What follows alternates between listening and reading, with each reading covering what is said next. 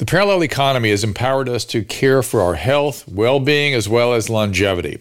Likewise, for us pet parents who now have a place to go when it comes to keeping the family dogs, cats, even horses in the best shape possible. As a dog dad, I'm thrilled to be working with Pet Club 24/7, a company founded by two guys who lost dogs to serious conditions, including cancer. Pet Club 24/7 has an incredible array of products, including a line of supplements for humans, such as the Inforce Plus Corolius Versicolor and Inforce Corolius Versicolor with Reishi. My friend and colleague, Christina Ferrari, a cancer survivor herself, swears by it. When I was diagnosed, the doctor in the emergency room told me, you have 2 years to live. Oh, boy. Along with the stem cell, I took these. I have been in remission for 8 years now. For dogs, Mush Puppy treats are a fan favorite. Rex, oh, boy. Oh, he came right.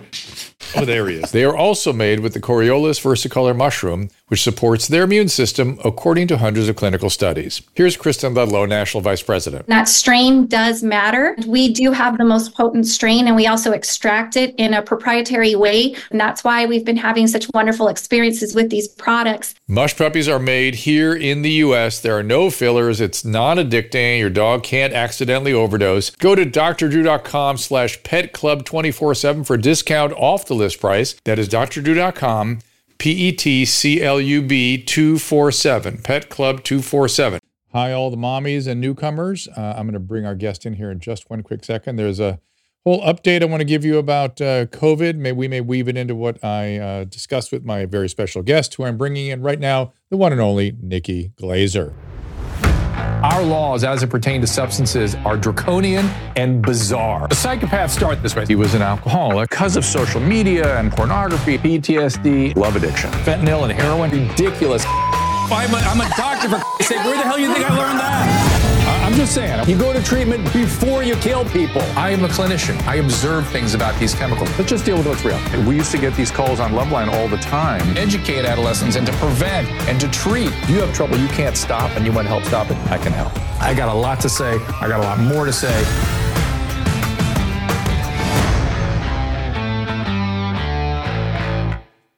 Hey there. Hello. Hello. Look at you. So good to see you again. Look at me. We miss you. Too. We both had these. Had not shared this, but Susan was thinking about you. I had a dream about you. I just know I can't remember what happened, but you were definitely in a dream. So I didn't dream about you. That means so much to me. When somebody's dream. Yeah. It really does. I mean, I don't want to, you don't know in what context, but the fact that we hung out in your dream means like I mean something to you and it means a lot. So thank you. That's nice. Well, it usually means I'm worrying about somebody. That's what it usually means. So is everything okay? Oh, okay. Is everything okay? Yeah, everything's actually really good. I was like excited to talk to you today because I know you always worry about me and you tend, like, I get worried about myself through your eyes sometimes. You've actually made it into my set. I've been doing a joke about how I told you that I don't mind if if I'm in a relationship, if like my boyfriend like hooks up with someone else, like I kind of am turned on by that. I told you that before. And yes. It's just how I feel. And you were like, you made me look you in the eyes and say, and repeat after you, I am enough. I am enough. I am enough. Enough. And so I was talking about that on stage. I'm like, this isn't me being like a cool girl. Dr. Drew thinks I'm very damaged and he made me look at him and say, I am enough over and over. And I finally do think I am enough, Dr. Drew. Like I'm excited to report that I'm actually doing better than ever. Good. I mean, you look great. Good. You seem happy. I watch you on Instagram. Thanks. I've got lots of questions about your dad because he's my new best friend. I see him on Instagram with you all the time. Oh my God, he will love that. Yeah, I have some pretty amazing parents, and I think that that's part of why I'm doing so well. I've just kind of I live at my parents' house for the time being, and I think I'm finally over the fact that it sounds bad, and it sounds like pathetic. I'm kind of like, wait a second, I chose this. Like I could be anywhere, and I'm choosing to be here, and I'm actually really enjoying it for the time being. It's like, I don't want to be alone right now. And it's, I'm not married or anything. So it's like, I'm just living with two people who love me and they're a great time and a great hang, and they have a big house. So it's really nice. And your dad plays the guitar. My dad plays the guitar, and I've picked up the guitar since living at home and started playing, and so we're playing together now, and it's like it's really been fun. Yeah, that's pretty. Have cool. you picked up any new hobbies during this time of less work? No, I actually. Or you're probably working more. No, I'm not working more. I got kind of depressed, and when I get depressed, I get sort of things kind of constrict for me. And I knew, and I don't necessarily get sad. I don't really, I'm not even aware of it sometimes, but I noticed I wasn't reading. And reading is something, when I have free time, I'll read a lot. And I've picked up reading again. And I thought, oh, I'm feeling better. I could tell I'm feeling better. And I don't know, just things seem better. And so I'm all of a sudden reading a ton. And then I'm pissed that That's interesting. I didn't read when I had free time before. That's a sign to yourself that you're probably struggling with depression because you're not reading. Like you wouldn't notice it maybe otherwise. When I'm in it, I'm so in it, it's hard for me to tell. That's kind of the way depression affects me. It's constitutional, right? So it's hard to be objective about it. I just notice things I'm not doing that I would normally do, and I think, oh, that's a sign. Or I'm not sleeping right, or just I don't feel sad, I don't feel bad, I feel constricted. It's kind of a weird thing. That's kind of my version of depression. And what do you do to treat it? What's your for a while there, I was running outside. The sunlight and the exercise really helped. Socializing and engaging in something like normal. So we went to New York at one point. We're just back from Vegas? Yeah, we went to Las Vegas for like 2 days. We did things. We did it very safely. We did what we're supposed to do. But having social engagement that sort of was approximately normal made a huge difference. I know. We were in Mexico last week, and we were with a group of people. We were in a COVID bubble, but again, that's something I brought a bunch of things to read. I didn't read a word because I was so talking the whole time. It was so crazy just to be normally engaged with people and not worrying about things. Yeah. We're just all like not as social anymore, and it makes you depressed. It's not good. It's not good. So what's going on in St. Louis? I should look up Missouri and see what's going on. Yeah, we're spiking big time, apparently it's like a 2-hour wait to get an ambulance to come and get you. Beds are full, like things are not good here. So they just closed everything down. They stopped indoor dining and all that stuff just on Tuesday. But the mandate came out, I guess, last Friday, and they were like, by Tuesday, everything's going back to shut down. All right, so I'm looking. I'm looking at the Missouri graphs here, and you had previously not had anything. I mean, it was really like nothing, and it was a low simmer, and it's gone up. The graph is very, very, very positive. It doesn't look like you're done. It looks like it's continuing positive. I get skeptical if you hear in the news that hospitals are full. You actually have to go look at that data. 9 times out of 10, they're distorting it. It's usually that they're having trouble staffing the hospitals, but it's not impossible to staff them. So that'll be interesting. But what the good news in all of this is, though your death rate is kind of spiking around a little bit, it's really not trended up. It's not really going up, which is kind of what we're seeing everywhere, which is that although we're bringing people into the hospital, we're bringing them in early, we're giving them good treatments, and they're getting better. So that's the good news in the data I see here. But good. You don't want to get sick if you don't have to. That's for sure. No, I'm just acting like I have it all the time, right? That's what we're supposed to be doing. So just walk around like you have it and like be yeah. I mean, do that. What would the worst thing in the world be, but that you walk around spreading it to other people, right? Wouldn't that feel terrible? Right. That's the worst thing I can imagine. Yeah. It's like I keep saying I don't mind getting it as much as giving it. It's like oral sex. And I definitely don't want to give it to my parents, Oral sex. Yes, I understand. I think, of course. I mean, But that is the nightmare, is that you could be responsible for giving it to someone. I mean, that's it. I actually got, I've been doing a local, one of the things that's kept me kind of on focus, I've been doing a Fox 11 show here, local news, we have the Fox affiliate here in Los Angeles that has like Family Guys and Simpsons. Well, they have a news, broadcast too. And I've been doing news on that outlet every night. And they asked me to stay home, after Mexico for a week. I was like, yeah, I know. Probably the worst thing in the world would be if I walking around here pre-symptomatic or asymptomatic, and I gave it to somebody. I'd be, oh.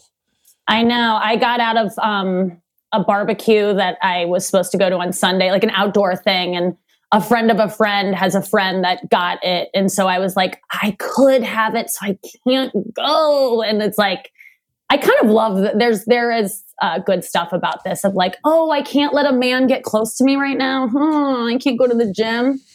Oh no, please let me. Speaking of man getting close to you, stuff. What happened to, what's his name, the comedian that you used as your lifeline when we did Millionaire? What's his name? Yeah, that, I don't even want to say. It's, it doesn't matter. I used to, I went on a date with him, and I think in January. That's not happening. Anyone I was pursuing at any point in my past was like a bad idea. So I'm cleaning. No, I'm not going back to anyone before then. I'm a different person now. I feel like I'm okay being alone, to be honest with you. Someone's going to be pretty special to get in, because wow. I don't really need anyone. It's like, it's almost scaring me how much I like don't need anyone except my parents. Well, that's good. But that's good. But it was insane that I liked him so much, but you can't help what you're trying. Does your sister live in the vicinity there too? She does. She lives in the city of St. Louis, and I'm in like the suburbs. But yeah, she has a family, 2 kids. I don't see her that often, but enough. She's great. I was going to say, you have your nieces, so you get to see them very much, or is that?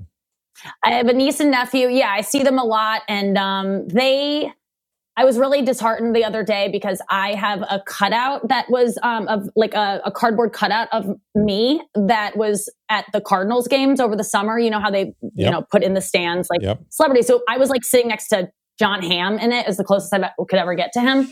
And and they gave me my cutout, and I gave it to my niece and nephew as like a gift to like put in their bedroom. So like when I eventually move back to New York or LA, they can like remember me. And my nephew was so frightened by it.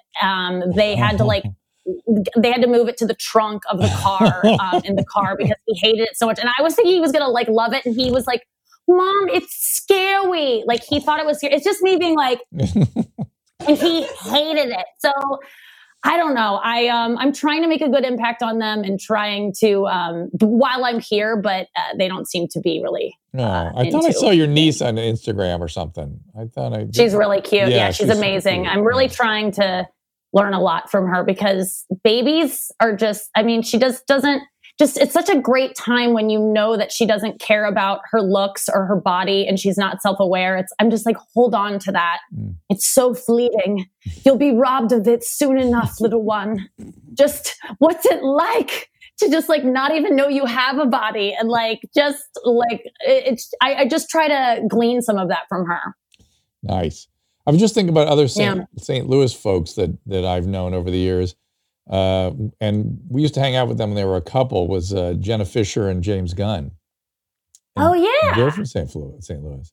Right? Yep. We've got some good, we've got a good roster of actors and celebrities. Carly Kloss, John Hamm, Sterling K. Brown, John Goodman. Oh, Goodman. Yeah, we do okay. Bob Costas. We got some good people. Yes. Joe Buck. Yeah, I like our and now I'm on it. I think I'm on one of the notable St. Louis celebs. Nice. I love Wikipedia. that. I made it. It's well done. But the other thing about St. Louis, people are much like that whole corridor. If you just go south or north of St. Louis, people are just so nice, like really nice to your face. Yeah. Yeah. Oh, exactly. I see. Is there a little behind the scenes action? Oh yeah, there's a lot of shit talking in St. Louis, and a lot of putting on like I am a really nice person. People say that a lot, but I feel like I'm finally getting to a place where I am as nice here as I am there. Like I want it to be all congruent, and I don't like that like fakeness that I see so much of.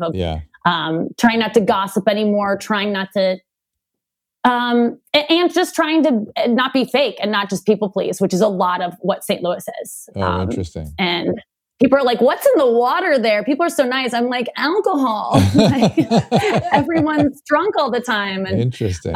Pushing down their feelings and wanting people to like them. But that's interesting. It is a great place to grow up. I love it. But it's a lot of just like, well, just putting on airs. It's pleasant to be around transiently. You know what I mean? For a visitor, it's very, very pleasant. So nice.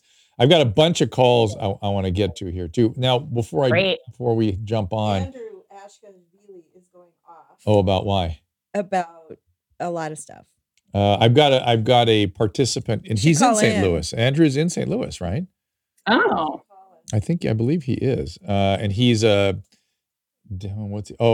think he's worrying about. Okay, Andrew.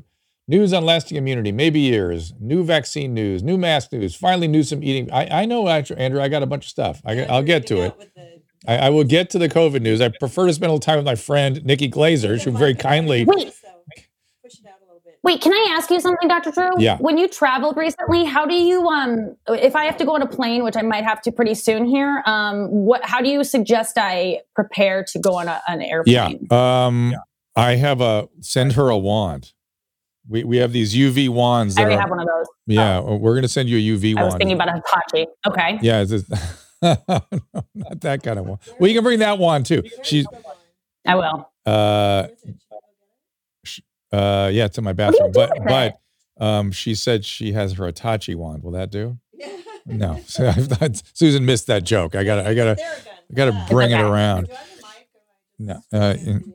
So you need the Theragun for that. It works as both. Nikki. Oh, interesting. Oh, God. That's what you call a reveal. See, she says stuff, and I'm just like, okay, we got it. You don't say things around me that it doesn't go in. I know what she means.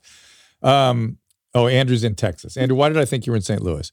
But the UV wands I use routinely when I travel on a plane because it gets into the when you pull up the tray table and all that stuff and the computer surfaces. And so I'm a big fan of that. Bring Clorox wipes. Make sure you have a mask. I actually have some meaningful techniques. Make sure you have a mask that is comfortable, right? Like an N95 to me is too uncomfortable. I can't do 5 hours on a plane with an N95. I use a thick cloth mask that doesn't cut into my ears too much. So, and there's a lot of concern about not just the droplets, but about aerosols. So the surgical masks have spaces in the sides. You want something that really kind of seals on your face, okay? You still with me? Yeah, because you're going to be there for 5 days. Yeah, I am. What about a double mask? Because I wear an N95 and then I wear like a fun, flirty cotton one that's like fine. tie-dye and looks cute over the N95. If you can fun flirty, if you can tolerate the N95, that's fine. That's ideal, right? I just can't tolerate it. The other thing is, this is a UV wand. This is called the eye wand. It's the one I think is the best. But I see it. This one fits in my pocket. That's why I like it. It doesn't break or anything, and its charge lasts a long time. But the other thing is eating on a plane. They brawl out food, and everybody takes their masks off and eats at the same time, right? Well, I hold my breath as I eat. It can still go in your nose. And then I come back over, and then I chew. All I would say is don't eat. I go like this when I eat. Do that, but don't eat when everybody else eats. Yes. Okay. Because then it's all. Exactly. So just eat when everyone else puts their mask back on again. And I deal with that by eating before I get on the plane, and then I just bring a snack with me. That's my way of dealing with that. The problem, I'm telling you, the problem with travel is not the planes. It's the airports. The airports are difficult. It's hard to distance. They cramp. Every once in a while, they'll feed you into a small sort of line or a snack or something is not right distance wise. So that's the only thing to watch out for. Is keep your wits about you in the airport. And people are really lackadaisical about the mask at the gate. People are doing the over the nose. There's a lot of people that don't want to wear the mask are really like just being lazy about it. A lot of below the nose stuff, which is upsetting because you might as well not wear it. But wear your mask and keep your distance, and you should be fine. It's about managing risk. Here, my general note on this whole thing is we can navigate with this thing. We can manage. We don't have to sit and hide in our houses. We can navigate with it and manage our risk. I mean, locking yourself in the bathroom, zero risk. But you can, it's not that much higher a risk to do the things you're supposed to do and navigate. Where are you going? I'm going to LA actually to shoot some stuff. Great. Congratulations. Good. Yeah. You'll be shocked Thank you. what a set is like. You'll be shocked. It's weird. I hear it's pretty depressing. It's just weird. And they'll make you get tested 30 times too, right? Yeah. Yeah. So looking forward to it. But yeah, it's glad to work though. I mean, I'm glad they're able to even do it. Right. Here comes a call. This is David. David, go ahead. Nikki Glaser. Hey, Dr. Drew. First off, just want to say totally. Can you hear me? Yep. Okay. Yeah. Totally support the radical revolution. Rational. 100%. Rational revolution. Oh, Sorry. It's all right. Support it. I get it. Nikki, it's good.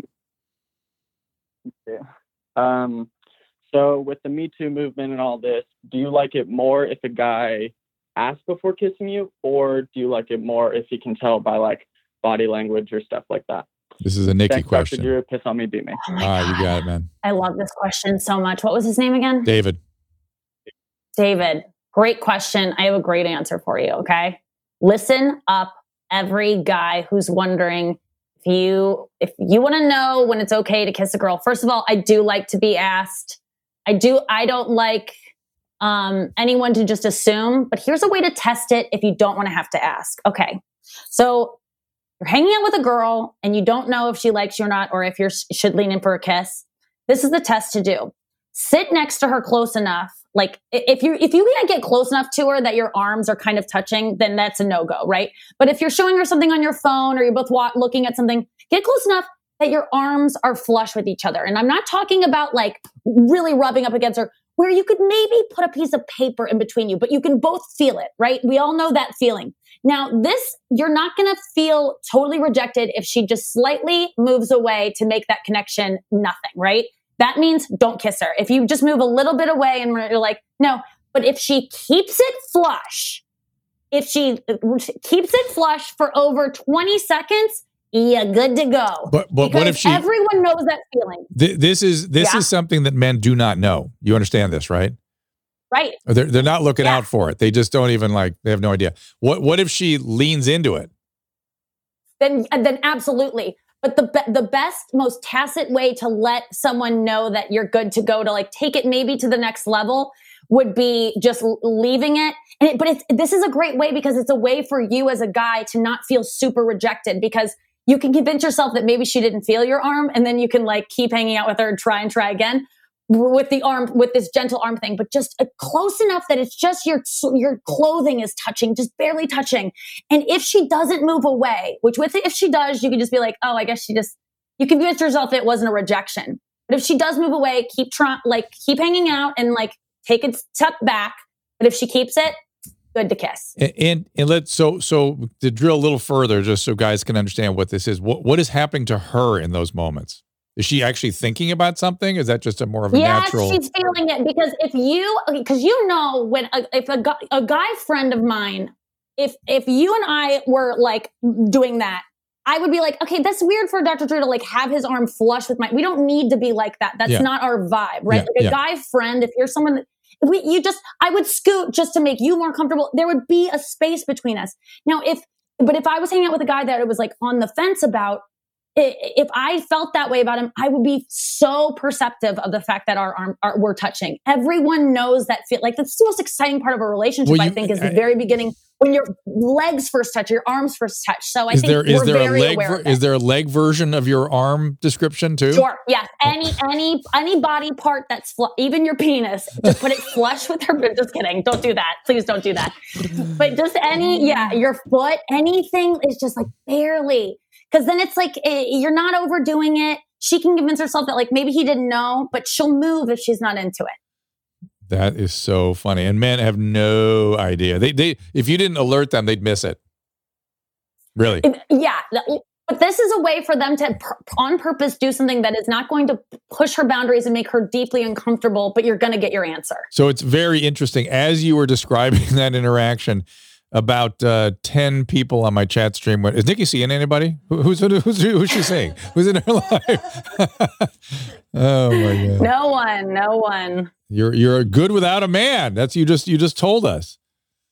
I really am. Wait, but, here's somebody says there's what about fun.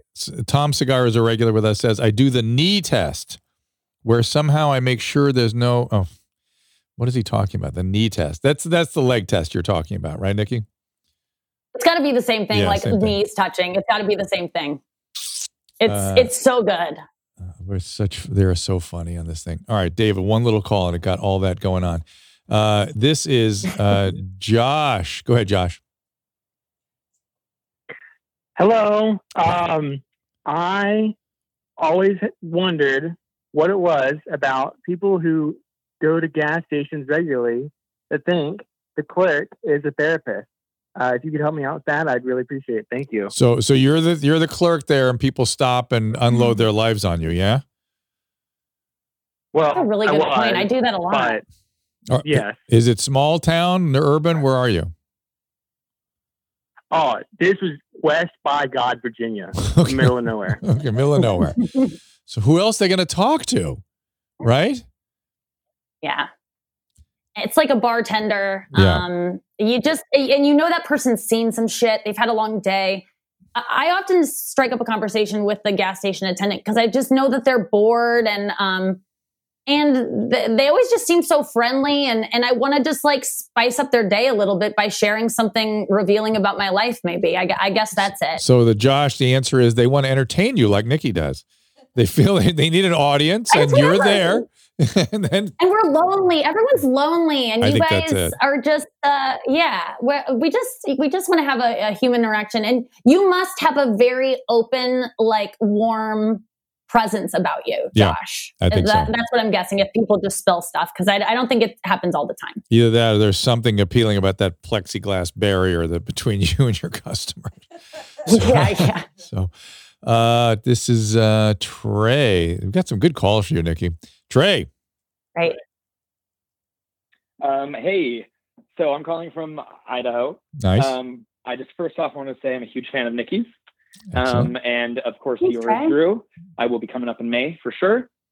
So my question is for Nikki. So I'm a gay man who tends to come off somewhat straight. And so I get this, I get myself in a situation where I have a lot of female friends that end up trying to like come on to me and trying to flip me and saying, oh, well, you're not really gay. And so I guess I'm asking you, if you were doing that without realizing it, how would you want to be approached to say like, hey, I'm good, but we're still friends? So have you ever done that with a gay friend? No, I think I've been attracted to gay men before, but as soon as I find out they're gay, I'm like, oh, okay. And then you stop. You don't try to flip them. Yeah. I think that you need to, maybe put it from their point of view of like, how would you feel if a girlfriend of yours suddenly just tried to convince you to be attracted to something Females. You're not? Yeah. And also I think that it's kind of a violation of your friendship. And I think that, I don't know, I would reconsider my friendship with these people probably if they kept trying it. And that's not a good friend. I want to say at a certain point that becomes predatory. And I'm not saying your friends are necessarily predators, but if they persevere, it's really, that's like really that way a couple times. Yeah, that's not okay. Yeah. And I would, and they'll probably say it's because they're drunk or something, or they're like, and just don't let them use that because that's how it happens. I'm sure this is happening when they're drunk, and then they go like, oh my god, I was so drunk, and then it happens again the next time they're drunk. So, yeah. All right. Sorry, Dr. Drew, what were you going to say? Yes, absolutely. No, I was going to say that if he could, once you mentioned the drunk, I thought, oh yeah, that's probably right. But if they're not drunk, if there's some sort of to make fun of you don't want to think me to think you're a predator, right? You know what I mean? To sort of bring up this issue of predation, but don't do it full on. Like, hey, you're a predator. Just sort of make fun of it to put that in the room that this is really inappropriate behavior. Yeah. Yeah. Yes.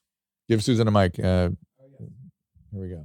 This is off topic, but the TV guy wants to come by in 10 minutes. Do you guys mind if the dogs bark? So Drew can have his Netflix. I not mind. So Nikki, this is the he wants his Netflix back. This requires a full story. For some reason, I did not. No. It's not porn. It's not porn. Sorry, Nikki, it's not. So it's night before last. I slept really, really poorly. So last night I was exhausted. I said, because you were dreaming about me. I had some dreams. That's why I can't remember them, because I was so out of it. But, and I go, Susan, tonight we are going to watch the next 2 episodes of The Queen's Gambit, and I'm going to sleep. I'm going to bed at 8:00. 2 episodes of Queen's Gambit, and I'm going to sleep. And we were 15 minutes into the episode, and everything froze and shut down and kicked out and couldn't be restarted. It was devastating. So I've been bugging Susan all day. When's the TV guy getting? Can we get a TV guy over? Can we get somebody over here? I got him. I got him. He's going to come Saturday, and he just said, I said, if you can come sooner. And he said, can I stop by in 10 minutes? That was 10 minutes ago. So let's hope. If you hear the dogs and then that barking, means that the dogs are going to bark. Yes, I get that. This is very professional, like TV stuff here. So she's alerting us to what's about to happen. But it's worth it, right? Because mine will probably probably bark at some point too. So no worries. Okay, good. Excellent. People find it endearing. It humanizes you. You have dogs. You like it. That's true. Here's Jason.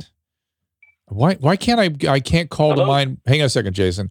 I can't call to mind what your dog is. Has your dog not been on your Instagram, or what kind of dog is it? I have two. I had 2 dogs that I got when I lived in LA, and then I moved to New York, and it was really hard to have them there. So I gave them to my mom and my sister respectively. And then I moved back here and I got them back. So they both live with me now. And we just share these dogs as a family. And so, they live with me, but I am like a deadbeat mom to them. Like my dog, Luigi, who used to love me so much, is just like, yeah, right. You're. He doesn't like me anymore. He's very suspicious. He knows I'm going to leave at some point. Right. But I kind of have them back. It's pretty nice. But classic abandonment syndrome. Jason, go ahead there. Hey now. Hey, you guys are both awesome, and I am a dog lover, so bark away. And hey, Nikki, listening to you on Joe Rogan.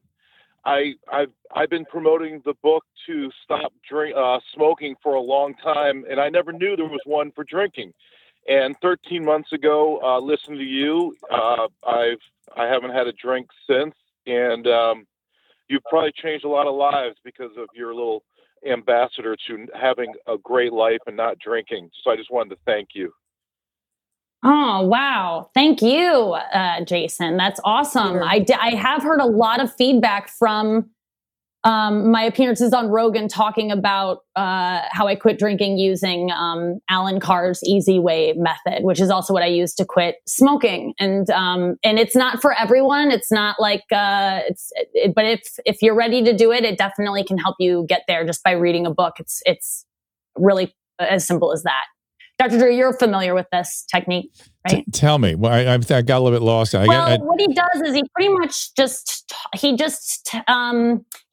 dead now, Alan Carr, but he wrote a book about the easy way to stop smoking and the easy way to stop drinking. He has an easy way for pretty much any addiction.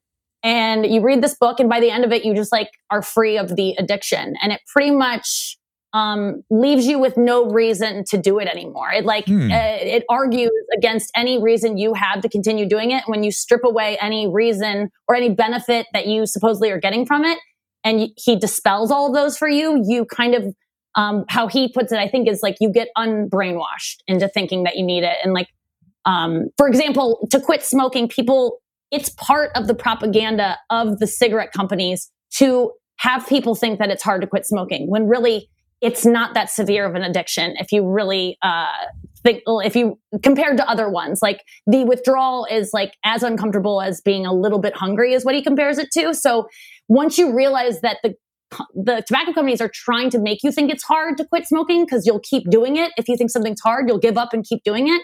you realize it's not that hard and you can do it. And it's miraculous how it works. My mom had tried everything to quit smoking for 35 years. I read this book, I Quit Smoking, and I gave it to her, and she hasn't smoked since either. And she really tried everything. So I give it to everyone who wants to quit.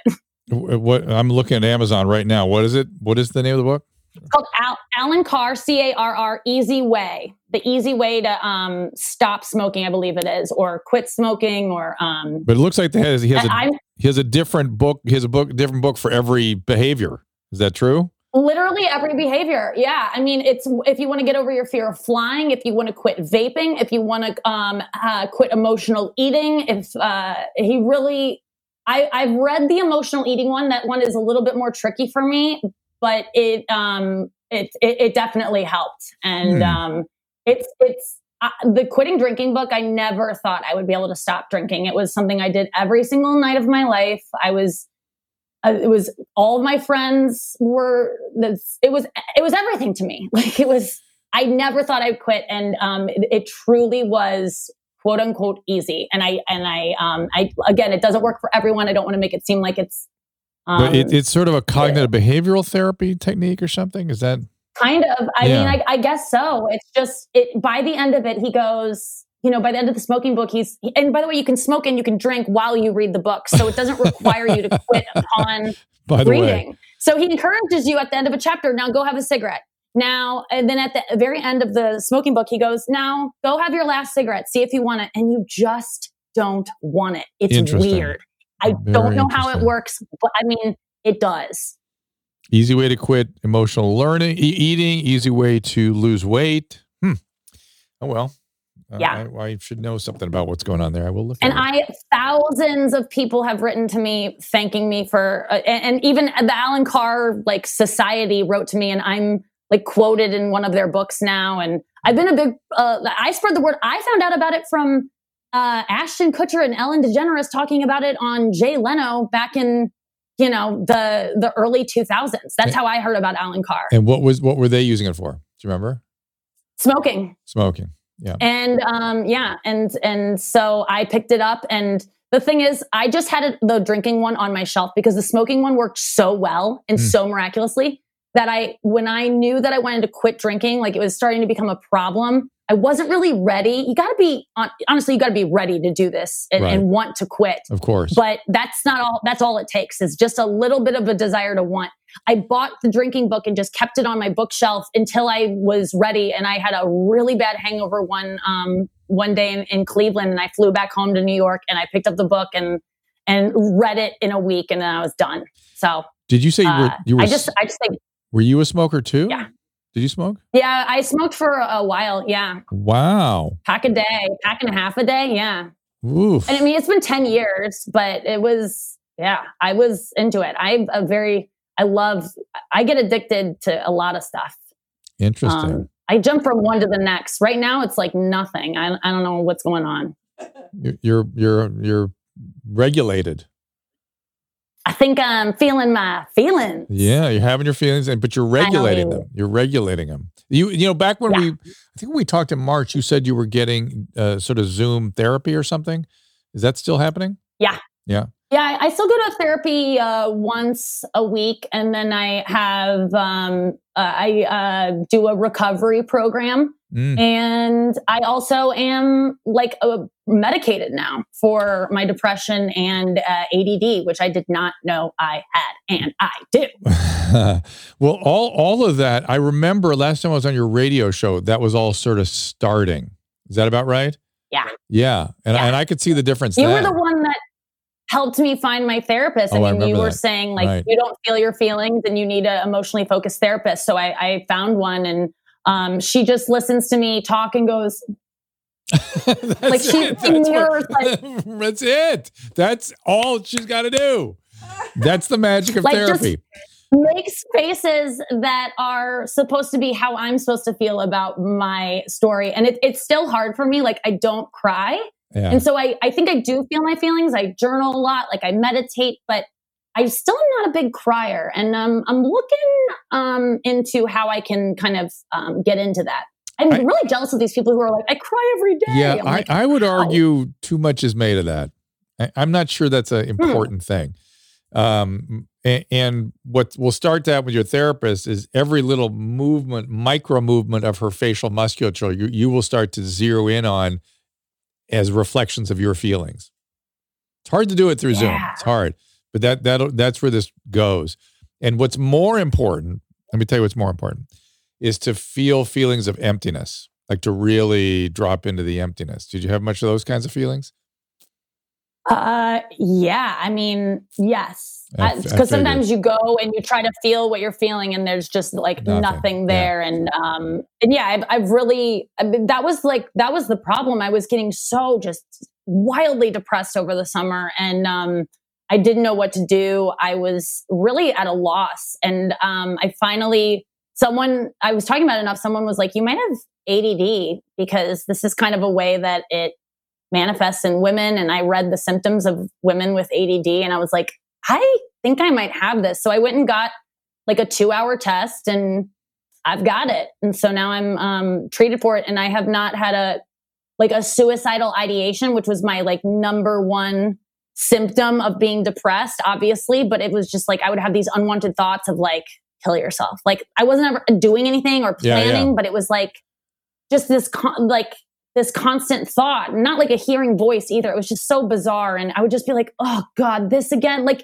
how you're saying when you notice you're not reading, you're like, oh fuck, I'm depressed. Then it would just, that's when I could fucking cry. And, but ever since I've started treating my ADD, I haven't had any of those thoughts. It's been amazing. When you were younger, did you like weed a lot?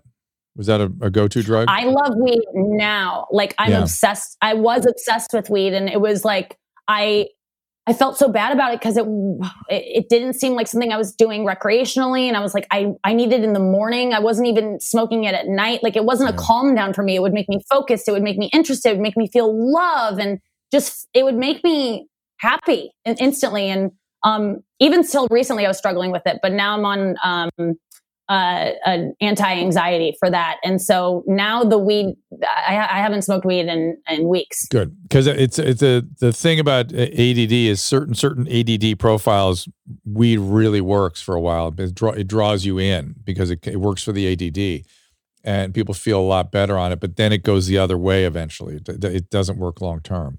So good. Yes. So well done. Thanks. How about that? Thanks. We got lots of other questions here. Let me see. I haven't even put the number out yet. It's 984-237-3739, 984. Okay, Susan says, stop it. It's fine. Let's do a little anxiety talk. This is more of an acute stress reaction. So let's talk to Dana here. Dana, you're on with Nikki Glaser. Hi. Hi there. Huge fan of you both. Can you hear me? We got you. We got you. Yeah. Okay. I have to say, Nikki Glaser, I cannot shave my ass without thinking about you and a nest full of daddy long legs. Yes. Thank you. Yeah, Dr. Drew, just anyway. To catch you up, it's sometimes when you shave your backside, it's longer than you anticipate. And sometimes you go, what is this? And did I sit on a nest of daddy long legs? That was a line from one of my specials. Thank you, Dana. It's so true. Oh, should we still, is that from Bangin' or should we still be promoting that? Yeah, I mean, I don't think that was in Bangin'. I think that was in Perfect, my Comedy Central one. But yeah, Bangin' is available on Netflix. I also have a half hour on Netflix, 2 different half hours on Netflix, the stand-ups and the Degenerates. So we saw the Degenerates. That was good. Yep. Yeah. All right, Dana, what's up? Thanks. So I went to the hospital. A friend of mine called 911. I was having a severe asthma attack.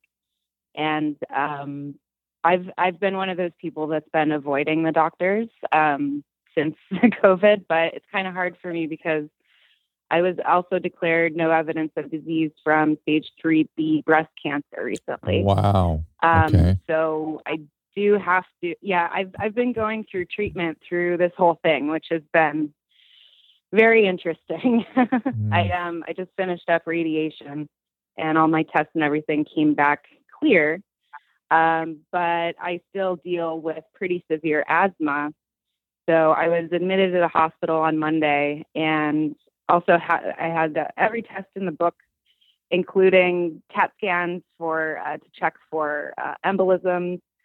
But it came back as just asthma attack and an upper respiratory infection that I'm on prednisone, Z-Pak, new albuterol, and montelukast to control that.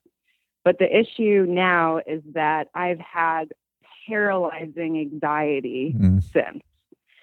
And so I've always been prone to anxiety, but it's more situational. So like, claustrophobia, traveling, that I've been able to handle mentally and go through my coping skills.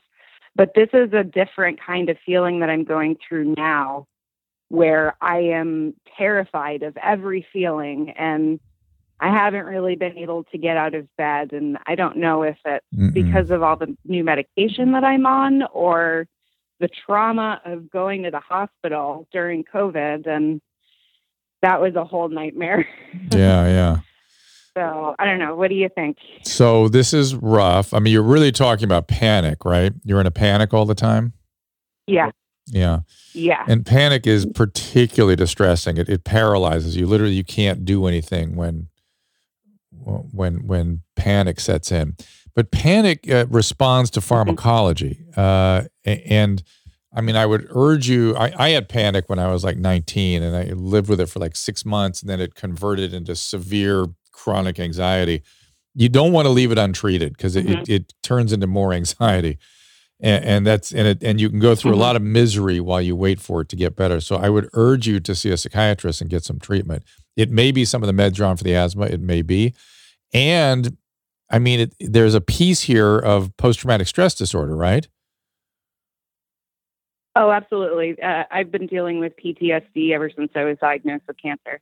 Right. And one of the crazy things about cancer, and this happens just about everybody, happened to me too, which is you keep waiting for the next shoe to drop, right? It's like, oh, here it is. This is it. Yeah. This is what, and that go ahead.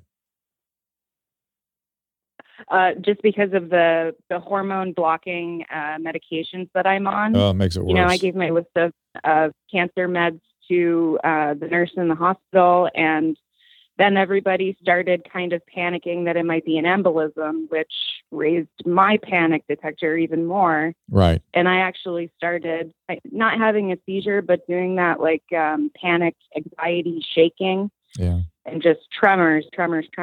Horrible. And why didn't they treat you? Why didn't they treat the anxiety, or are they treating it? They gave me an Ativan right before my CT scan. No, you need which real. You need initially, but you need real treatment. In fact, I'm on.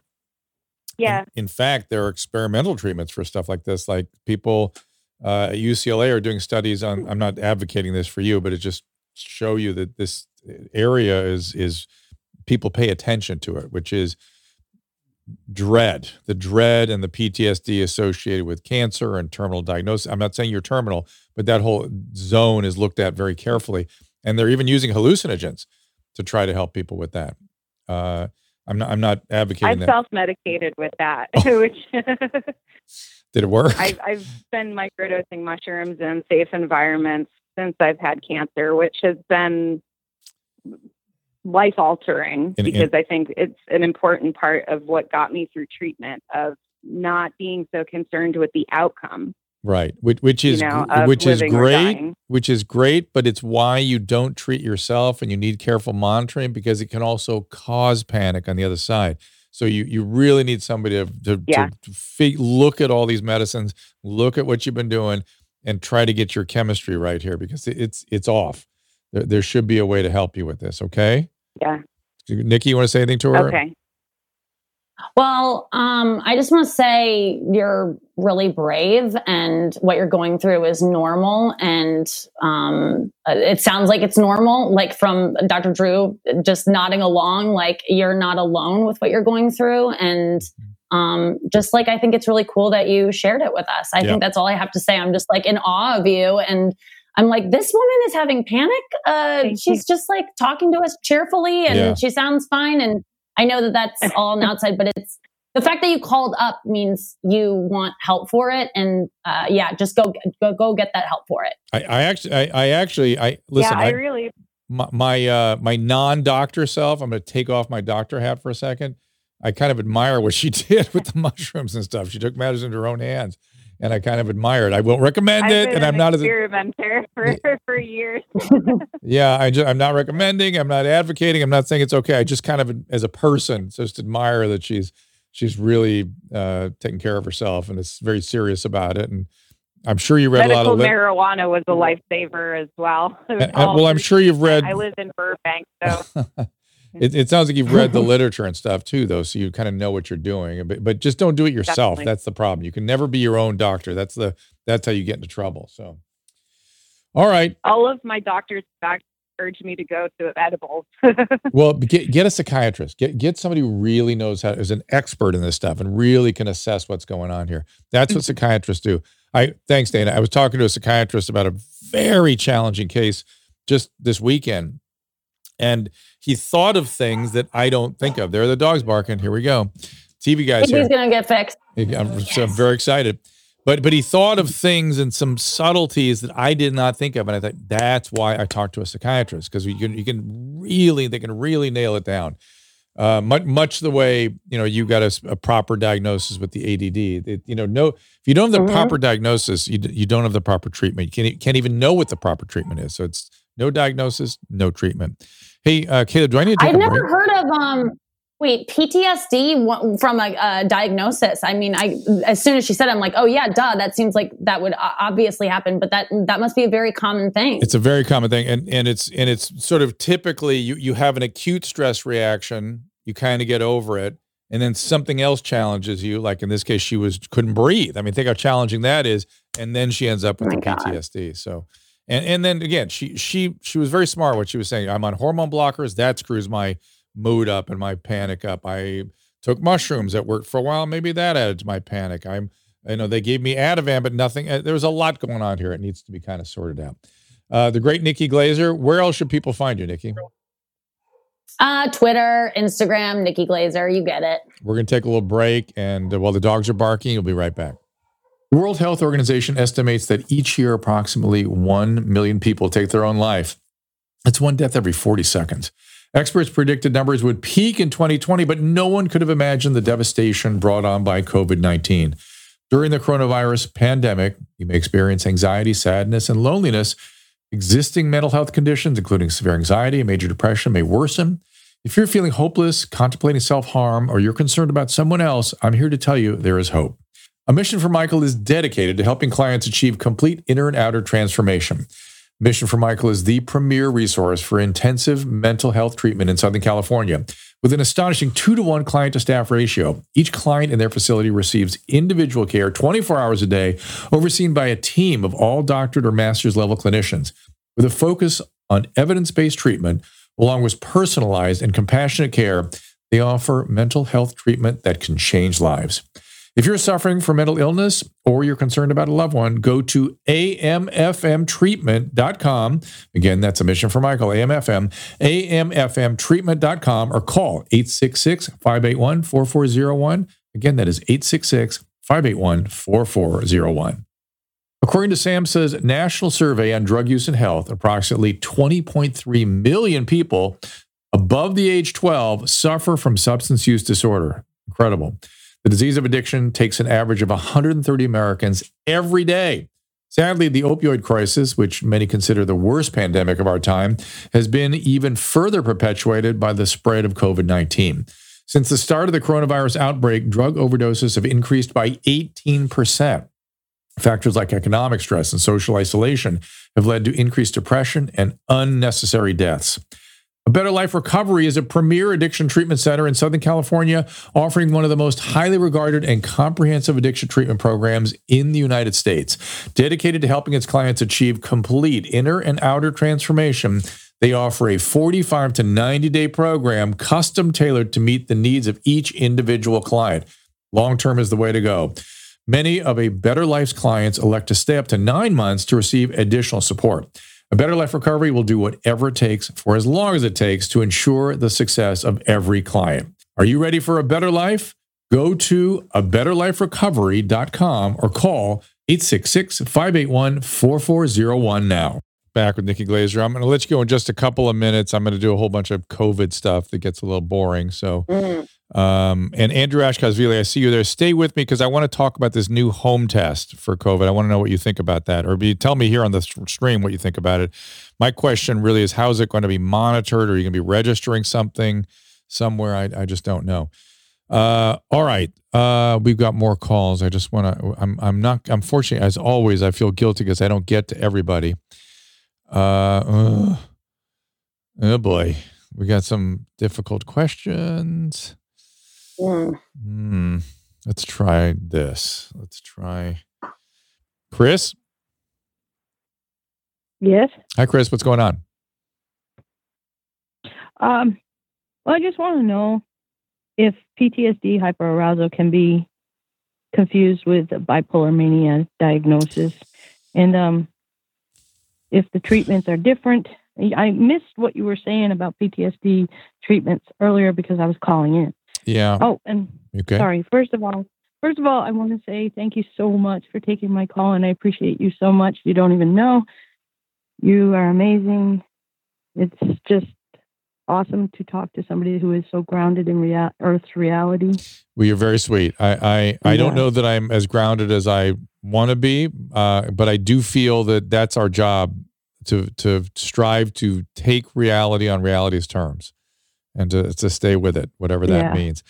Bipolar and PTSD I don't want to talk about reality, but I don't want to drag you through that necessarily, but PTSD and bipolar are very different. I mean, if you look at the DSM-5, they have specific criteria. There's ways doctors, they sort of go through a little checklist of what your symptoms are to decide whether you fit in one category or the other.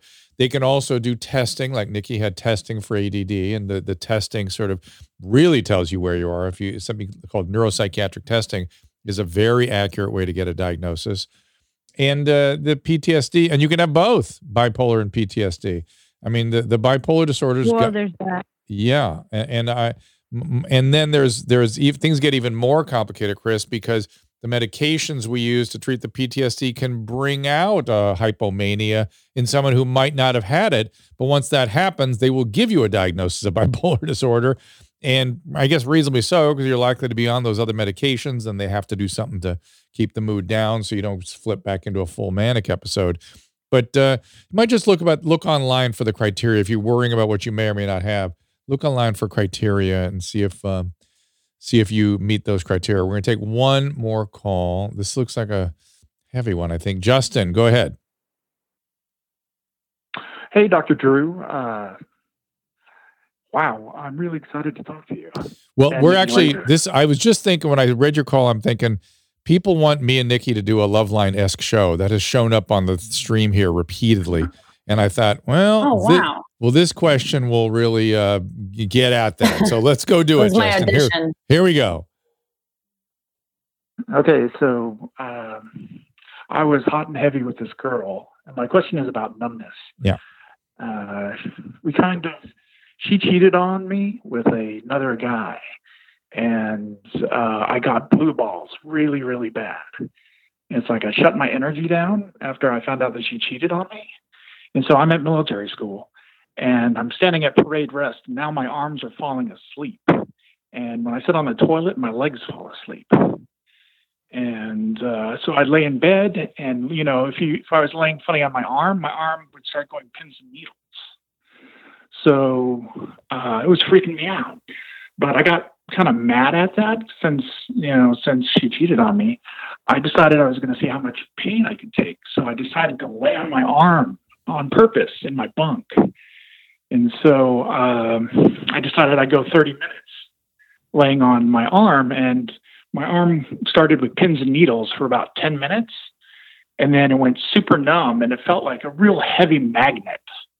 And then it was very, very painful, being completely numb, but it started really feeling like just a heavy magnet. Justin, Justin, hold on. After a little while, hang on, buddy. Dissipating. Slow down. Are you on any medication? No, medication. Do you have any other medical or psychiatric problems? No. Were you evaluated for all this stuff, all these numb neuropathic symptoms? No. I saw the movie Nymphomaniac with what's his name? Keep going. We're intrigued. Nick is like, where are you going with this? He is all over the place. Where are we going? Try to distill this down to a question. What's the question? Well, the numbness that I experienced was very painful, but it's like it shifted in energy and it changed into like a creamy blissfulness.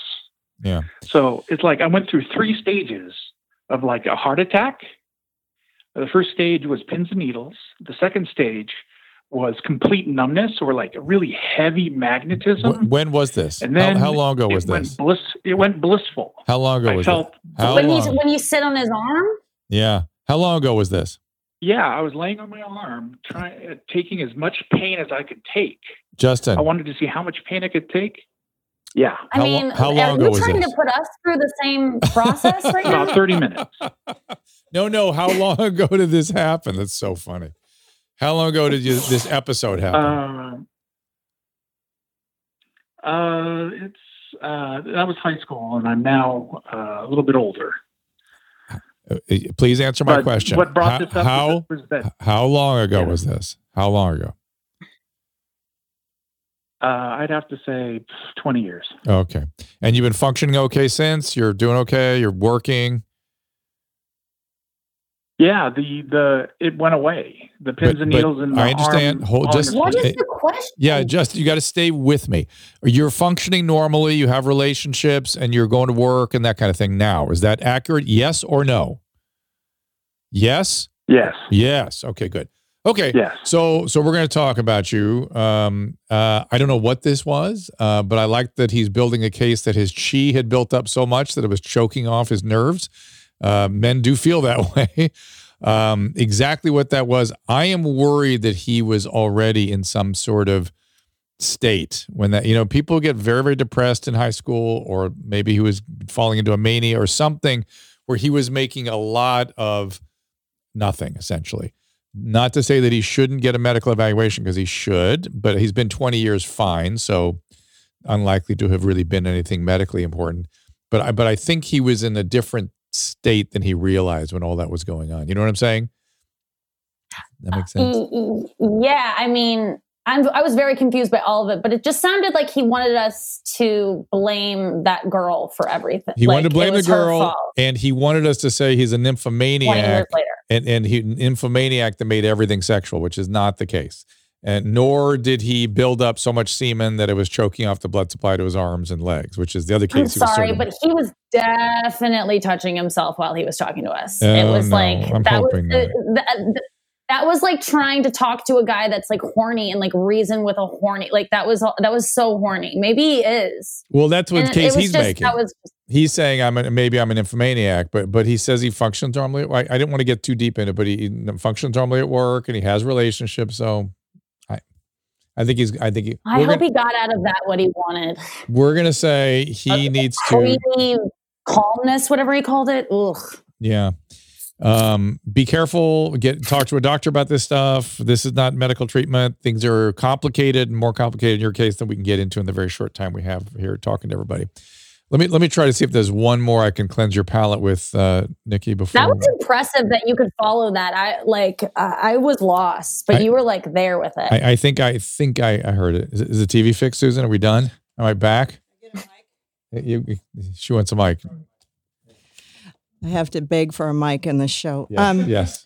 Well, so there's a ghost in our bedroom because he said that the HDMI was unplugged, and I said, "Well, how did that happen?" And he goes, "I don't know. Sometimes they just pop out."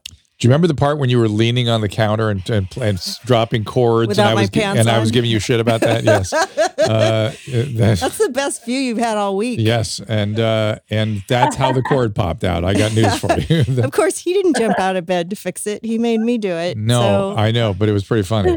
And I was really, really, really tired last night. So he was so tired he ignored the fact that I had no underwear on.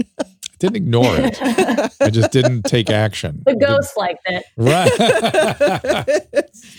He plugged in an HDMI and poof, it works. So I didn't unplug anything. It was you were back there pulling it. Oh, it's not plugged in. It's plugged in. You were pulling cables all over the place. It was pretty funny. You guys are cute. My arms aren't as long as yours. You do it next time. God. You should have just had me troubleshoot it. I know. Oh, we could have called you and brought you in here last night. Trust me. Anyways, we can watch the rest of the second episode. Okay, Nikki, before I let you go, do you have any questions? It was right when she was going to the part where she was going to... She was about to win the state championship or the tournament or whatever. Have you watched Queen's Gambit yet? I haven't yet. I just got into Ted Lasso, and my parents and I are just obsessed with that. Have you seen that yet? No, that's not that. And I want to see Ratchet. That's got to be next. But yes, Gambit's next for me. Yeah. Okay. It's amazing. Yeah, it's amazing. It's really so well done. It's period piece. It takes you right back to the 50s, and it's very well done. The actress is sort of uncannily good. She's really like scares me for her. Yeah. You know what I mean? She's whenever actresses are too good, I worry hope that person's okay. The actual person. the fact that they were able to conjure that kind of mental illness, you're like, oh, she's been there before almost. It was. She's too odd in this piece and she might be she may be perfect, right? But she's so odd in this thing, and so also adolescent. She captures adolescence so well that I thought, hope she's all right. It's like, a lot of Ted Lasso, a lot of Ted Lasso love here. Is that on Netflix? Oh, it's on Apple TV. It's so good. It's so lighthearted. It's so funny. It's just great. It really makes you forget about COVID. Well, speaking of which, before I let you go, do you have any questions or anything? Because I'm going to launch into a big discussion about that in just a second here. Anything? Do you think that there is a possibility? I mean, this must be a thing, but that people are projecting a lot of their own fears that would normally, like their own anxieties about their life, just like things that would normally be there. And there's finally a place to put it all. 100%. This is why people are freaking out, because it's like, yes, finally, I have something to put it. This has been pathological in many, many ways. And we're only going to sort of gain an understanding of it looking back at it. We're still too close to it. But whenever things are excessive, right? The reaction was excessive. That's when exactly what you're talking about is happening. There's some sort of psychological dynamic. And they used to call it neuroticism, but it's excessive, this reaction. And my hunch it has something to do with the Trump derangement, like the Trump presidency. People are already so spun about that then it just went to this, and they sort of like went together in some way. I just see that my friends that are normally the most nervous and the most anxious are doing the worst with it, and the friends that are not are doing better with it, and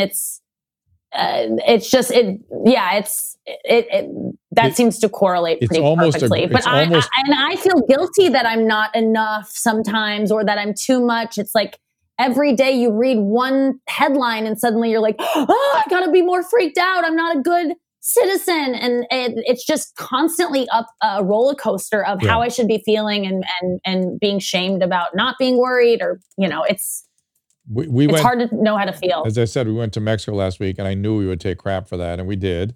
But we were very, very careful, and it was a really important thing for me to be social with a group of friends that I haven't seen in a long time, and it was therapeutic. My mood is better. My could have fallen. I mean, we have to take care of our mental health and our physical health and navigate the risk, not go all the excesses. Again, the excesses are the problem. I have a runny nose. Uh-oh, she's got it. I'm going to die. Okay. So somebody wants to know about gargling. Well, does that help? I got my teeth. I was going to get to all that as soon as I let Nikki go. And they had me gargle peroxide in water. It's a non-starter, I'm going to say. That's just to protect himself, maybe. So I'll tell you. What about putting hand sanitizer on your nostrils, around your nostrils, so that if you do breathe it in, it would die? Someone told me that recently. There's a betadine solution that somebody sent me to read about that they claim they're having some results with. I know that there's research underway that within the next year or two, they're going to actually have something you can spray your nose that blocks the spike protein That will be insane. That will prevent colds. It may be that we end up sort of curing many of the common colds because of our understanding of this new coronavirus. But I don't know that anything else really works just yet. But I'm going to look at this betadine solution to see if that does something. But listen, honey, stay well. Good to talk to you. I'll look when you go live when you look live on Instagram. I'm going to try to drop in on you. You haven't been doing so many Instagram lives lately, right? Is that true, or have I just missed them? I haven't. I just don't need. I don't need it as much. Yeah. I think it's just feeling more secure.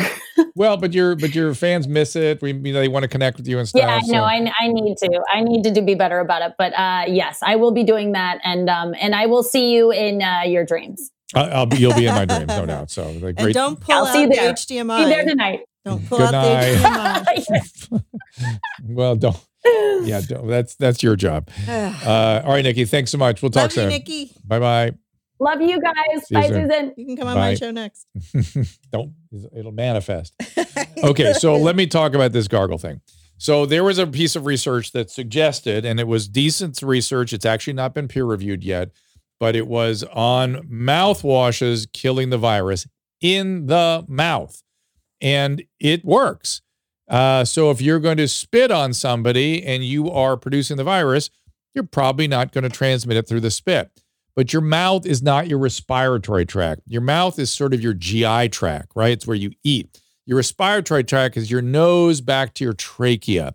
And the virus will still get in there. That's its primary means of getting in. So killing it in the mouth, not really doing that much.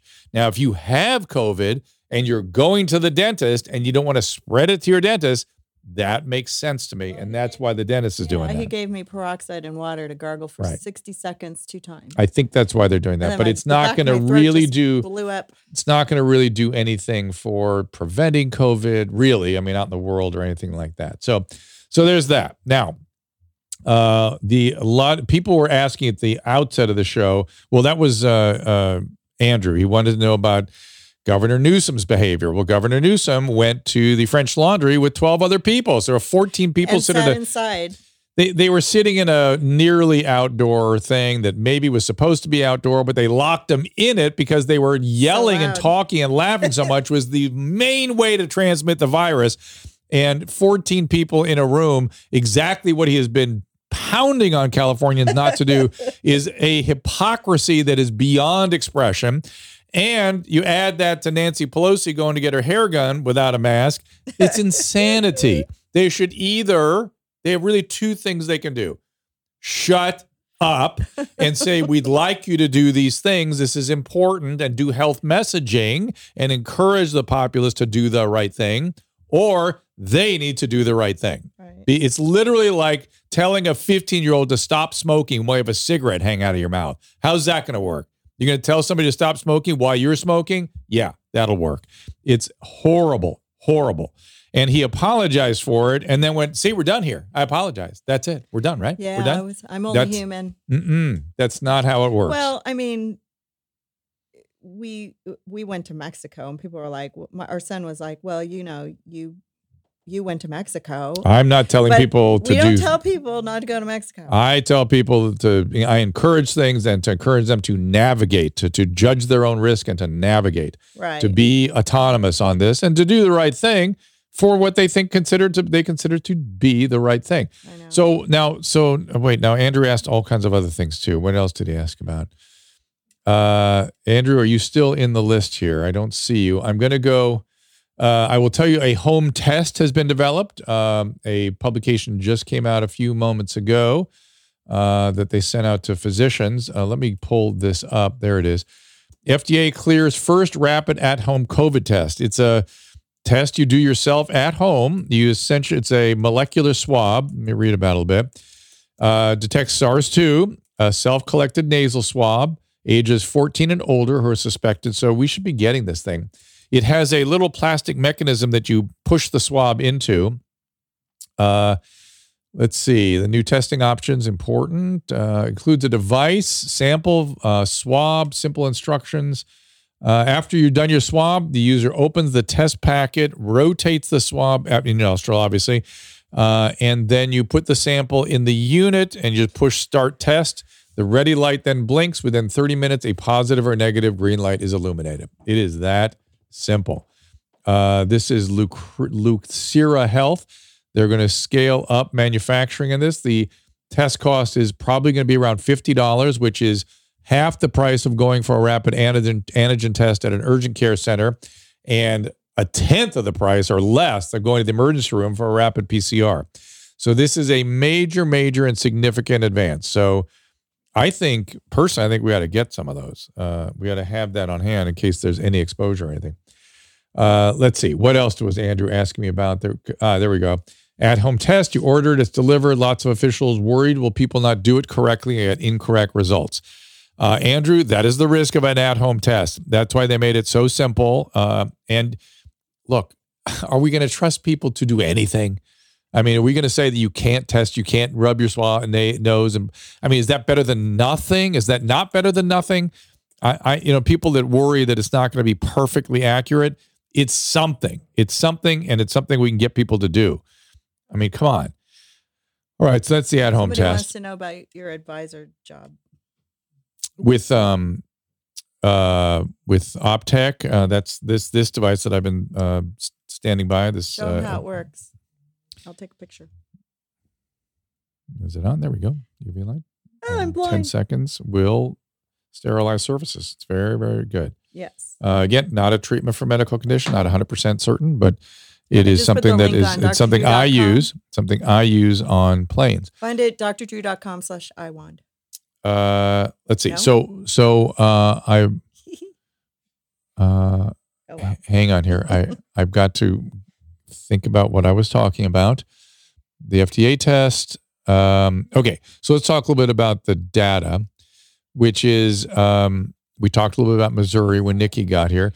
We are, as I've said repeatedly, we're in the middle of this big surge, but it is primarily driven by younger people. The death rate. Let me go to the. This is the overall U.S. data. And we're up, people are predicting we may get up around 200,000 cases before this thing levels off, 200,000 a day. There is some leveling going on right now already, which is a good sign.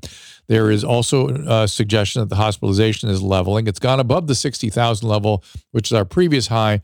It'll probably get to around 80,000. But of course, we are at 3 times the level of cases that we were when we were at 60,000 before. The death rate has gone up a little bit. It's still jumping around 1,300 or so. Its low is around 900, so it's not dramatically different than before, but it is definitely going in the wrong direction. And the scary part is we don't know where it's going to stop. It looks like it's sort of getting into a good zone. It's beginning to plateau, but it will continue to stay at that very high pitch, which should create a delay uptick in the death rate that will be kind of nasty, I suspect.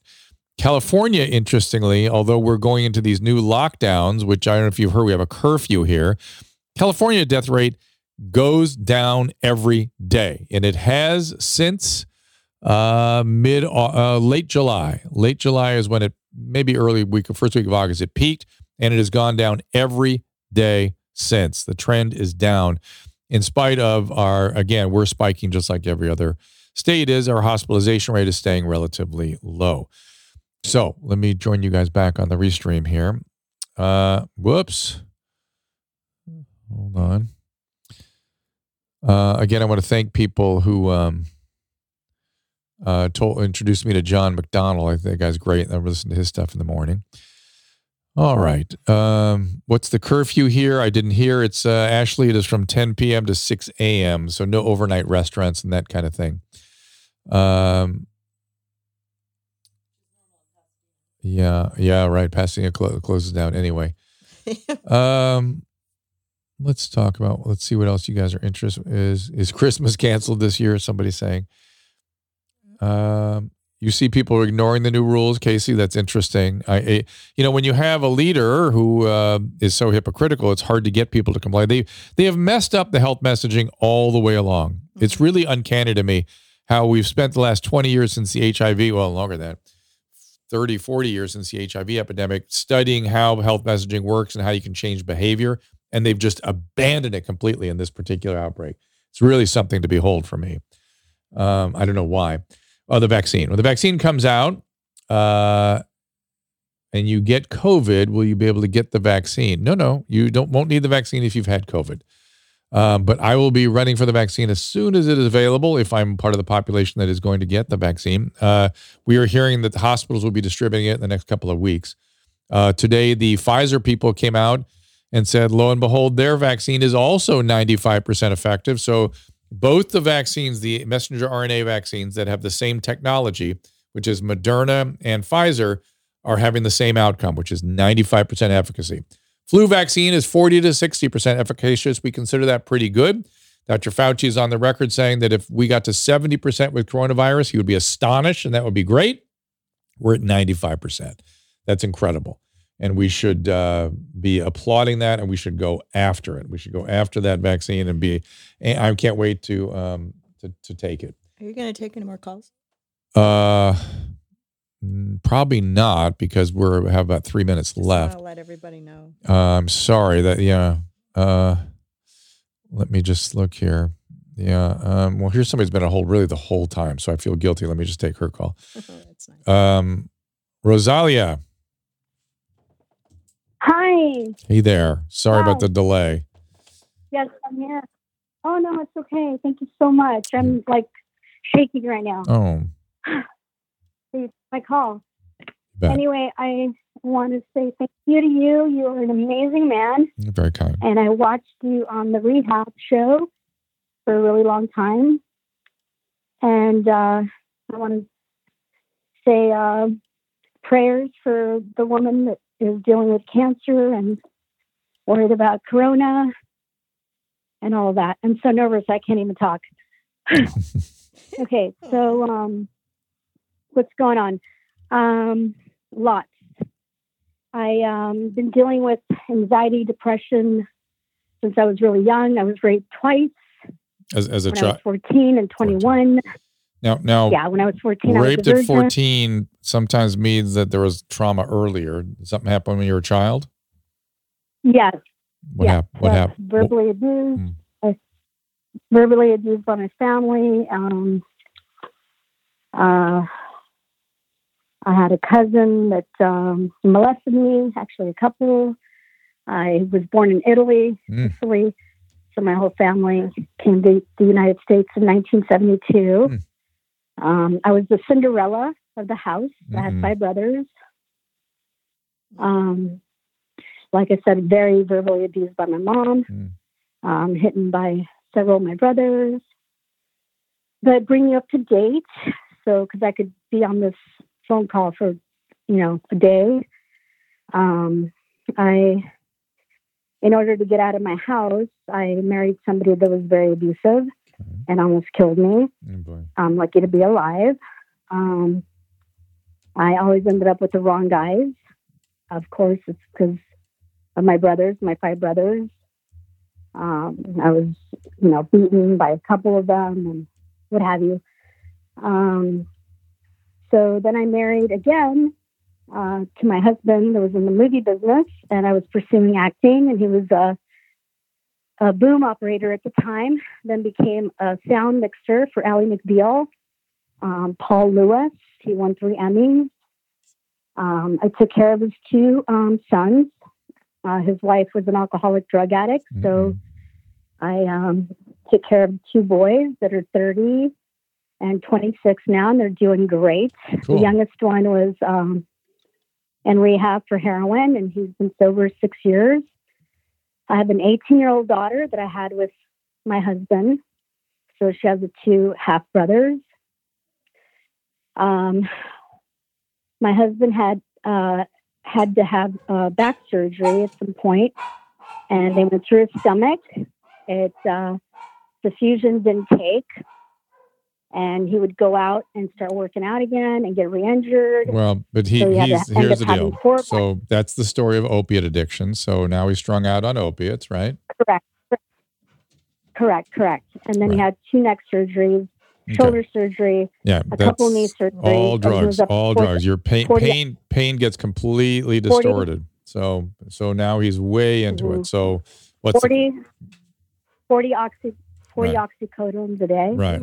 That's what he was taking. So his life is in danger. You should definitely have Narcan on hand. So how can I help? He passed away. He passed away. Oh. He ended up getting leukemia. And I took care of him. I brought him back home and cared for him. And sorry. In the meantime, I was the only caregiver for him. Okay. There was no help. And he was 6'4". I am 4'11", and I at the time weighed 110 pounds. And he was 225 pounds, in great shape, and what have you. All right. So now it's your back and neck, right? Correct. Okay. So are you on? Hang on. Let's cut right to it. Are you on painkillers? Yes, but I don't take them. I don't abuse them. Do you? I will take one if I really need it. Which is how many times a day? Maybe not every day. Okay. A couple times a week. Okay. Are you on any other medication? They don't help. Are you on any other medication? What I'm addicted to is my Ativan and my Ambien that I've been on for a good 15 years. Yeah. Okay. And I take them as needed, but needed is, I'm taking them for one or the other every night. Counseling doesn't help. I just moved from Thousand Oaks to Irvine to be closer to my family, and my family's just not, they don't exist. Right. We're I'm all my daughter. Let's cut right through it. What do you have a question or? Yeah, the question is, I'm overweight, and I, of course, tweaked my neck and helping my husband in my back. And they want to do a fusion in my low back. But with what I've seen with my husband go through, right. You don't want to do it. Dreading it. Yeah, I don't blame you. Here's what you must do. Here's what you must do, and you're a perfect candidate for this. You must really get serious about physical therapy and, some kind of whatever the exercise program you will do, whether it's Pilates or yoga. You've got to lose weight. You have everything in the world to gain by doing these physical things that will change the entire story. You can save yourself from all this. I know it's hard. I know you've got the Ativan. I know you're in a lot of stress. I know there's a lot of stuff going on, and it's hard to do things like this when you're feeling like this. But if you really take it seriously, you have everything to gain. You have everything to gain from weight loss and physical interventions like physical therapy and whatnot, and get anything other than pills or surgery for the time being. And I totally agree with you. I'm on doing Jenny Craig, my third day. Great. Congratulations. 60 to 70. Good. Thank you. 60 to 70 pounds to lose. Good. As far as I can't walk. My whole left leg was so bad. I literally was holding onto the walls. They did a bilateral steroid injection that I had done before, and it did help. Good. But I know that that's probably it's a Band-Aid. No, it will not be a Band-Aid. If it will help fix this thing, if you do all these things you're on your way to doing, and they'll become its own self-perpetuating kind of thing as you start to feel better about yourself and better about your back. Is there any motor problem in that leg? Are you having loss of muscle mass or weakness that is not related to the pain? Yes. I can't stand on that leg. Right now I'm fine because I had the epidural, but there's instability in the S1, L5. Okay, there's a protruding bone. I understand. Protruding bone. I know, and that can get better. That can get better with all these physical interventions. It can get better. You can work on this. You can make it better. If you don't lose the weight and you don't do this work, it's not going to get better, and then you're sort of stuck. But you don't do back surgeries for pain. You just don't do that because it doesn't really work. I mean, it works sometimes, but not usually. And you've got a lot of stuff you got to do. But then you're going to, you need to also talk to a psychiatrist about the mood issues. about getting off the Ativan and the Ambien. You may need more formal treatment for addiction per se, though I don't get that feeling from you. I just feel like you're one of these people that the doctors have strung out on benzodiazepines, which they so often do. And if you can have somebody help you get off of that, you're going to be okay. So there's a lot of work to do. It's a lot of work to do, but you got to get serious about it. And it sounds like you're on the road. You've started. You're going to Jenny Craig. I'm sure your neurosurgeons would happily refer you to a physical therapist. Find an acupuncturist. Find a Pilates or yoga, whatever it is that you feel you will do.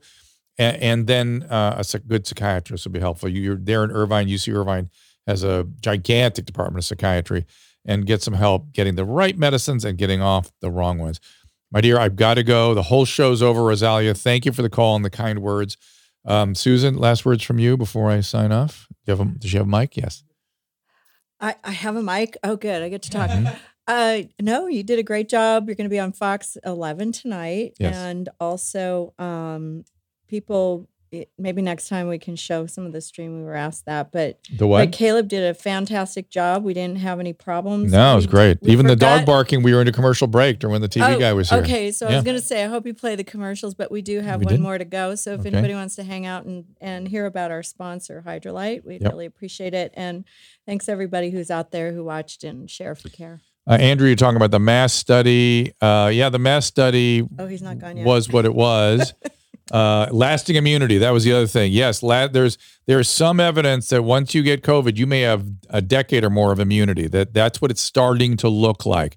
The antibodies are not the whole story.